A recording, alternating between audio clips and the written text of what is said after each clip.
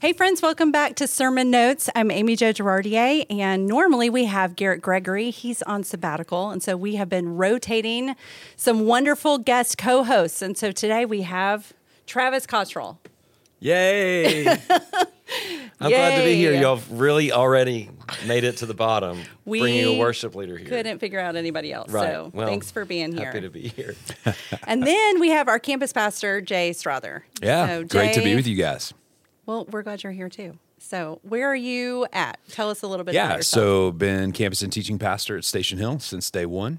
Also work with our South region, so West Franklin, Nolensville, and get to be a part of the leadership team here. So awesome. All So things what church else, family. though, besides that, So what do you do with the rest of your time? Yeah. I mean, so father of five, trying to finish my doctorate out. So some so you fun can pray stuff. for that. I defend October 28th. So everybody mark your prayer calendars. for Wow, that day. that's coming up. So It is quickly. and you were my first boss here too. It's That kind of is true. exciting. Yay! Yeah. It's kind of bringing it all full circle as That's I hit right. the microphone. Is So that in the 80s or no, Although we knew each other in the we 80s. did. We were on All-State Youth Choir together. So that's And great. you're the worship That's leader, great. so yeah, it does this all is. come Right. together. This is why So- this is today. So Yeah. so good. Yeah, but Amy Jo's mom and my aunt have taught Sunday school together for like 30 years in Illinois. That's right, Aunt That's Rhonda. really crazy. Aunt Rhonda and Uncle Bill. That's it. So Chatham, Illinois. We go way back. Yeah. They're going to be so excited to have a shout out. They're probably some of our primary listeners. So good. Well, we have a fun game that Okay. Travis is going to tee up for us. Okay, we're going to play. This is a great day All right. to play this, especially since you are dressed for the season. I I'd am. say It's fall officially. dressed for the season. We're going to play. Did they pumpkin spice it? Oh, all right. There it is. I wasn't supposed to do this, but You I did it can. anyway. I It's might fine. be at a serious handicap because I'm one of those boring people who I drink like black coffee and black tea. So I don't No, do I the have a pumpkin feel. spice thing. I don't think so. this is going to be beyond you. I think Okay. you're gonna be Okay. Good. Might be beyond Okay. my pay grade. So here's the first. Did they pumpkin spice it? Oreos. Yes, because I feel like there's Oreo everything Right, these days. right, So right. Oh, That's an easy one. Right? did you show me all I the just answers? showed you all the answers. There Thank you. I it is. need Well, that on a fine. Monday They morning as a spiced pastor. it. Oh, there it is. There it is. Good job. That was They an easy one. spiced it. Yeah. I'm not opposed to a pumpkin spiced Oreo. I don't think. I don't think so. There's I mean, some that would make me just, you yeah, know. I've never met an Oreo I didn't like. Okay, next one. Oh wait, Neither has Mike Glenn. there's the it's authentic. Oh, there it is. You're It's actually an actual showing us picture. the There picture. it is. So Thank you for that. Okay, next one. Mouthwash. Oh, I'm going no on the mouthwash. Okay. wow, you're Oh, right. yes, Good I'm 2 job. for 2. You're doing so great. Off to a good start. You're really in tune with the pumpkin marketing strategy. Okay, hummus. Oh, interesting question. Hummus. I'm going to say no. Why don't you hummus No on the the answer? hummus. Man, I see what you- they spiced I it. missed that one. They I spiced should have it. figured, right? Should have figured. You did hummus the answer. I That did. was I good. did. Oh Okay. wait, there's the official. There it is. Cedars hummus pumpkin spice. They spelled it HOMMUS. Hummus. Hummus. Maybe that was a misspell. Maybe you made that. Maybe I did. Maybe I did. Maybe Just this to is throw me clip off. art. Maybe it's not. It's not them. It was me. Okay, next. Pringles. I think I know the answer to this. Oh, man. There's some funky Pringle flavors. I'm going to go no. No on the Pringles. They Man, spiced it. They spiced it. at this point, it's like, what do they not pumpkin spice? So, Well, there's some on here. That's Motor the whole oil? point of the game. I mean, Ooh, so, But look, they've got show the picture. They got yeah, the yeah. cinnamon sticks. There it poking is. out of that's a little crazy. That's disgusting. would you eat that? No.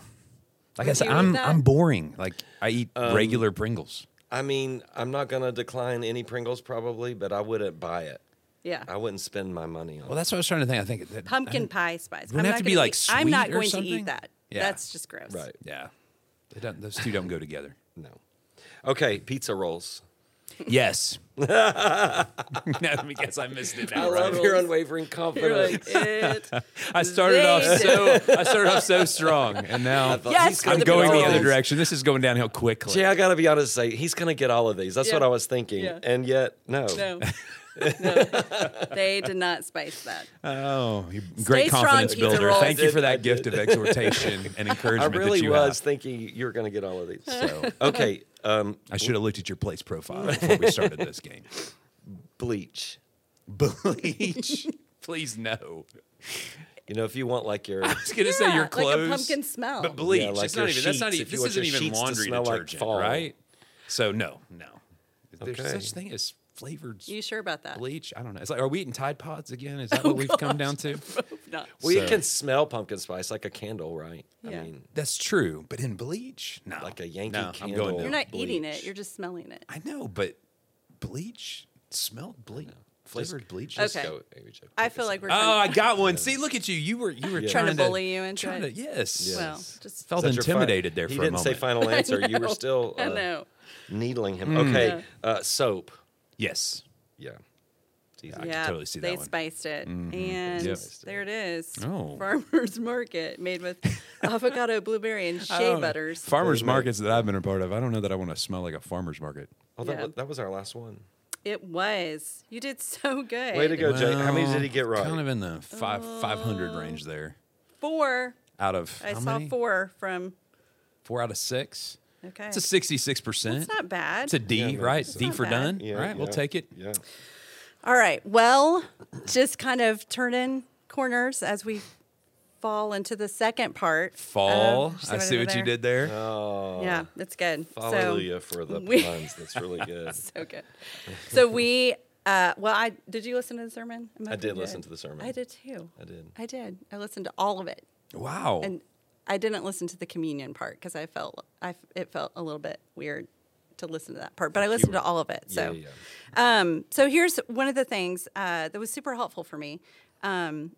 You talked about, you shared a quote from a rabbi that said this. I'm going to write it down because it's Monday and you might not remember exactly. Thank you. Our ears are always open, ever ready to receive instruction. And the tongue is surrounded by a double row of teeth to hedge it in and keep it in its proper bounds. That was really, even just sharing that was helpful for me to just think about it. And you said that in the context of talking about being slow to speak and quick to listen. Right. So, and then you were sharing about the fact that that we flip that. In fact, you said it backwards. That's why I had to double check myself. Why do you think we're driven to be quick to speak and slow to listen? Is that right? Versus quick to listen and slow to speak. Yeah. No, I had to slow down yesterday as Right. well. It Make was sure so that hard. I was saying that correctly as well. Yeah, out of James chapter 1, I love how practical James is and how helpful he is, because he spends the back half of that chapter 2 helping us think about how we respond to God's word. So that's the kind of the broader context. But I think he gets at our heart attitude and that it's so easy for us as people to want to jump to conclusions. Mm-hmm. Everybody in our world today has a hot take. They have their opinion about everything. There's an intense pressure, especially if you're in a leadership position, Right. to weigh in on every global event, every pandemic, every everything that's in the news feed, to give kind of your opinion about it. And so I think one of the things that marks biblical wisdom is the fact that you need to seek to understand. And so, one of my favorite questions over the past few years has just become this: help me understand. Mm-hmm. Helps me to slow down, helps me to listen. Because of course I have my own opinions. We all do. I have my own thoughts about things. But I think biblical wisdom dictates that we need to be a people who, when we do speak, we have something that's helpful, that's grace-filled, that is wise to say, because I think that's what the world is longing for. There's opinions everywhere, and everybody's polarized on those opinions. So when you share something that's clearly thought out, something that's intentional, I think that resonates with people. Yeah. Yeah. So, and then a follow-up question to that is, how does adopting this posture help us when we're reading God's word? Yeah, it's this idea that I think, well, there's a couple of fronts, right? One is we are very tempted because of the pace that we live at to try to go to God's word just to get something to satiate the moment, right? Yeah. I need this today. So we're tempted to just, grab bits and pieces, almost like fast food, right? We know it's not good for us, but we blitz through the fast food line because we got to get something in our stomach. And I think spiritually we're tempted to do the same thing. So we don't spend time just saying, Lord, I'm just going to be still and listen. You think about Psalm 46:10, which says, be still and know that I'm God, right? Which literally means cease your striving. And so I think there are some things that God wants to say to us that we have to slow ourselves down in order to be able to listen. And a big part of that, too, comes with the posture of we're tempted in our world today because we're preconditioned to be asked our judgment, our opinion about everything, to come to God's word with our opinion first versus saying, no, I'm going to put myself in the posture of submitting to Scripture, to submitting to the authority of God's word. And I'm going to allow him to speak. Versus jumping to the conclusion of I've got to make God's word say what I needed to say so I can justify my behavior or my actions or the moment that I'm in. Right. Yeah, so good. I loved how you were kind of painting the picture of, everybody's looking for a hot take. Everybody's looking for opinions. I've always thought of social media, what it's kind of turned into is that we're in a room all together and everybody has a microphone on. Yeah. I mean, could you imagine like being in a church if everybody sitting in our sanctuary had a microphone and it was on? Yeah. Like all of these voices. It's a great word picture. And I think were we always this kind of angry about everything? Or did the fact that we started hearing everybody's opinions then breed anger in ourselves? But anyway, what that kind of brought me to was the point that you said, an angry spirit is not ready to listen. Can you talk a little bit about that? Because that kind of opened something in me. Like if we just take ownership over where we are sitting with our spirits, regardless if we're right or wrong, if we are constantly angry, if we're constantly even offended, then we're just not listening. Yeah, yeah. I think it's that idea that anger is an emotion that's so powerful within us that it overtakes us. Like we don't do our best thinking when we're angry. So an angry spirit, I think I put this in the sermon yesterday, isn't a teachable spirit. Right. And I think you did a great job of teasing that out. Right. When we are not listening well, we're speaking quickly. Then somebody wants to if everybody has their opinion. Right. Well, I object. Well, then all of a sudden now I'm defensive. Because, this is my opinion, and now you're attacking me. We begin to take all those things personally versus the posture that we should all have as God's people of coming to God's word to hear from God. That's what we need the most, is not the opinion of man. Because the reality is we will tell each other what we want to hear.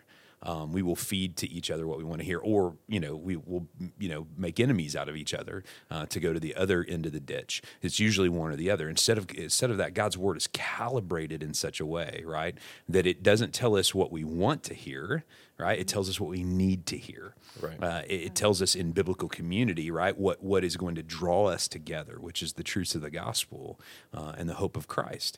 And so in that pursuit, we all have to be willing to submit to what God has to say versus what we want God's word to say. Right. That's so good. It's good.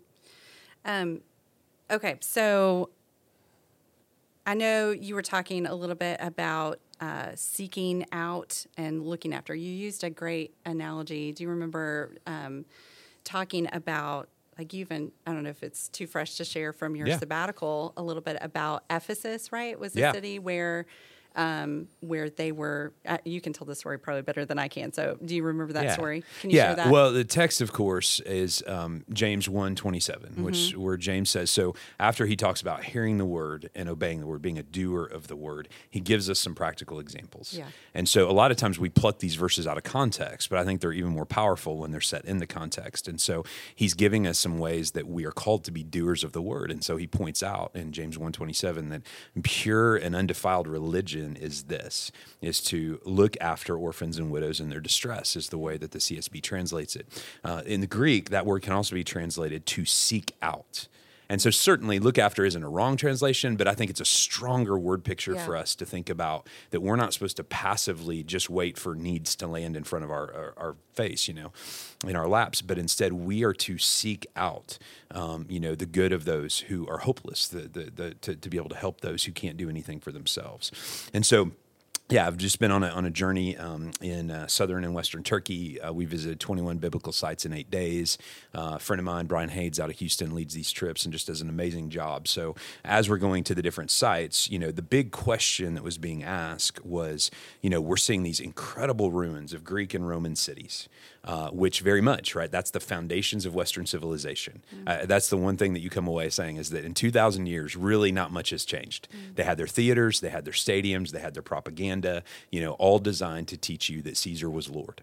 And so how do 5 Galilee kids, we know 5 of the disciples made it up to Asia Minor, and one converted Jewish rabbi named Paul, how did they end up upending an empire within a few hundred years? The followers of Jesus, those first generations. And it was because of their everyday faithfulness. They're willing to do things that no one else was willing to do. And one of those things we saw at Ephesus, right, was the fact that we talk there about, the power, and you're just in awe of the ruins of the theater and what used to be one of the 7 ancient wonders of the world, the temple to Artemis, and you're just trying to take all of this in. And yet you begin to realize the underbelly of this culture was sick. It was depraved. It was designed to uphold the powerful and to put down the powerless. And so one of the things that early Christians did was that if the Romans didn't want a child, if it was inconvenient, it was born with a birth defect, something like that, they would leave babies to die by a practice called exposure, where they would take them on the hillside, and historians think this hillside right outside of Ephesus was one of those places that had happened, and they would literally leave them in the woods to die. And so one of the things that early Christians did was they saw every child is created in the image of God.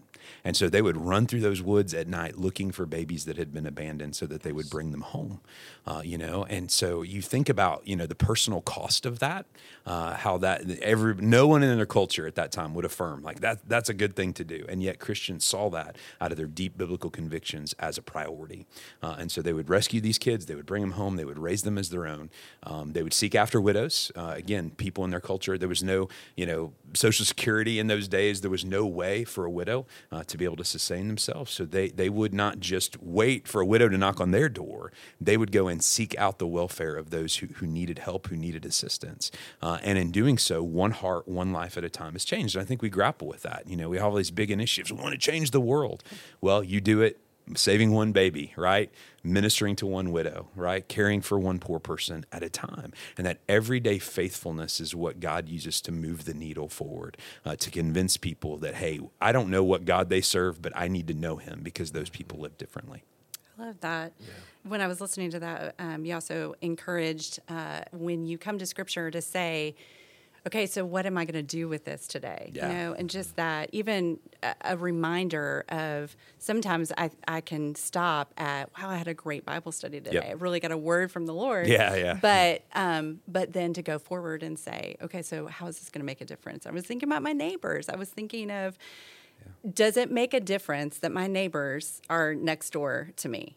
Does it make it? Do they see a difference with having Christian neighbors? And so for me, as I was listening, that was super helpful. Yeah, I just think that's our biggest temptation. Eugene Peterson has a quote I love, right, where he says, there is too much Bible study and not enough Bible living. And by that, Eugene Peterson, pastor, right, faithful pastor, right, he doesn't mean that Bible study's bad, right? But what he means is sometimes we just simply gorge ourselves over and over again, right, on God's word, but we don't ever live it out.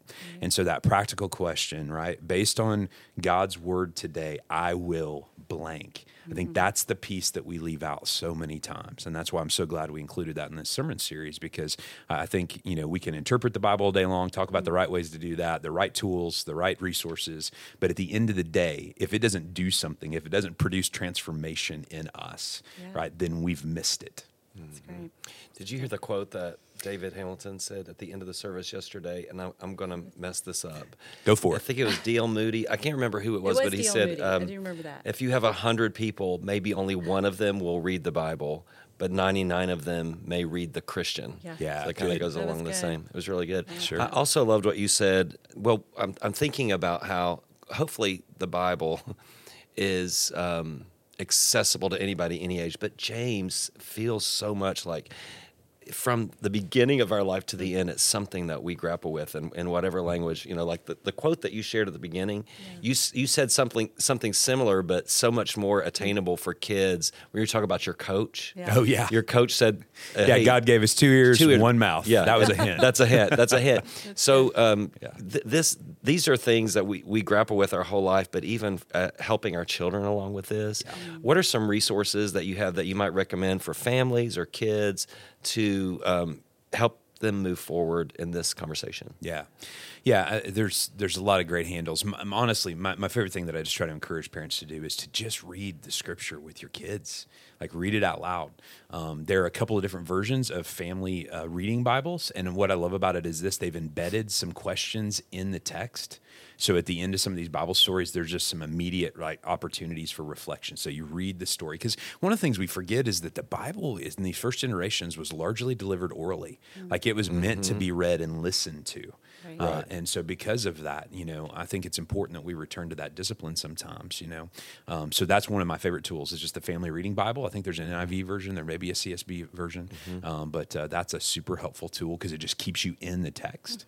Right. There are several resources that we've used as a family. There's a pastor out of North Carolina. I think his name is Marty Machowski. Say that right? It's called Big Story Short. And so what he does is he puts these Bible stories into the framework of the meta-narrative of Scripture for families. And he does like one for every week of the year. And so that's a really, really helpful study that we've used in our home to try to help kids see the big picture. My wife had a unique experience growing up where she really wasn't in church much. And the little bit she was in church, she said, I was never taught how these individual stories tied to the big picture of Scripture, tied to the big story. And so I just always saw them as little individual stories. So that's one thing, we've tried to work on, is to help our kids see, how this relates to the big story of God's redemptive plan. Yeah. So good. Okay, so always we've heard from campus pastors that there's something that you kind of leave on the cutting room floor. Was there anything that you may have wanted to say, or maybe say a different way from your sermon yesterday? Yeah, that's always the hardest part, right, of every sermon. When you first get into preaching, it's like, how am I going to talk for 30 minits, right? And then you get into it, and it's not long until you discover the hardest part is what you have to cut out. And how many times did you preach it? 3 yesterday. Yeah, we're 3 services kind of thing. So you kind of get your roadmap down in your mind. And as you know, I wrote most of this sermon on an airplane and then in a hospital room with our son in the hospital last week. Crazy. So, but we had preached all the way through James a couple summers ago at Station Hill. So it's always helpful to be able to go back, pull back a little bit, and revisit that. I think if there's anything, I love teaching the text as it's built out. And so the first part of James chapter 1 deals with trials and how we respond to trials. And I think that even strengthens that back half of chapter 2, how we respond then to the word or to truth.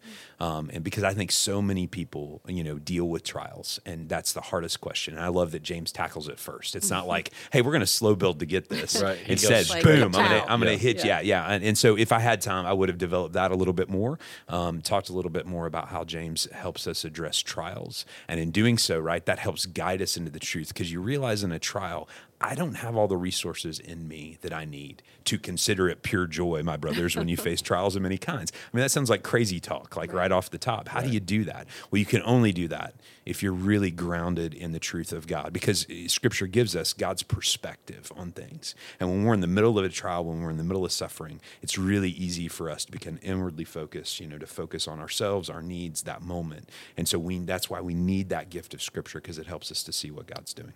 Right. So good. That's really good. Okay, last question. What do the Strothers like to do for fun? Like, what are some fun things that you guys like to do? Just give us a little insight into the Strother family. Yeah, absolutely. Well, we love to hike. We love to get outdoors. And my wife is the rock star hiker among us. She's the one who does backpacking on the Appalachian Trail. And so it's pretty funny. As a matter of fact, my oldest daughters, who appreciate the outdoors but don't enjoy it as much as Tanya does, got her a shirt for Christmas that says, "It's only another half mile, I promise." Right? Because we have been on countless There's a lot of family stories. It is kind of funny. One quick story: we took a family trip out to the Grand Teton National Park a couple years ago, and so we had planned out this hike. And my wife was like, "It's a beautiful hike. It's called Jenny Lake. It's we got mountains in the distance, and it's just it's like 7 miles. No problem." Well, to her credit, in fairness to her, she didn't realize that one of the connecting trails was closed. Oh, so instead of being 7, it ended up being like a 13-mile hike. No. And my kids were like, "This is a death march." March. Like, we're going to die. They We're didn't out of believe her. water. They didn't believe that she didn't know, did Yeah, they? exactly. Right. And so they were like, Mom fooled us. She tricked us into this long hike. So, but what's funny is, of course, then the girls love the pictures, of the mountains behind them. But that became one of our running family jokes. Right. So anyway, so we love to hike. We love to be outdoors. Just it's quality time. You're away from technology, away from distractions. It's just for us getting in God's creation is a great thing to do. So some of us enjoy it more than others, but it is something we try to do as a family on a regular basis. I love it. That's awesome. Well, guys, I think we're at the end. So thank you so much, Shay, for coming. It's fun. And Travis, thanks Well for done. co-hosting. Thanks for having me. So good. And we are so glad that you joined us again. We will be back next week on Sermon Notes with Mike Glenn. And like we say, you can always subscribe down below. And you can hear us on Spotify, on Apple, and some other places, I'm sure. So thanks for coming. We'll see you again next week.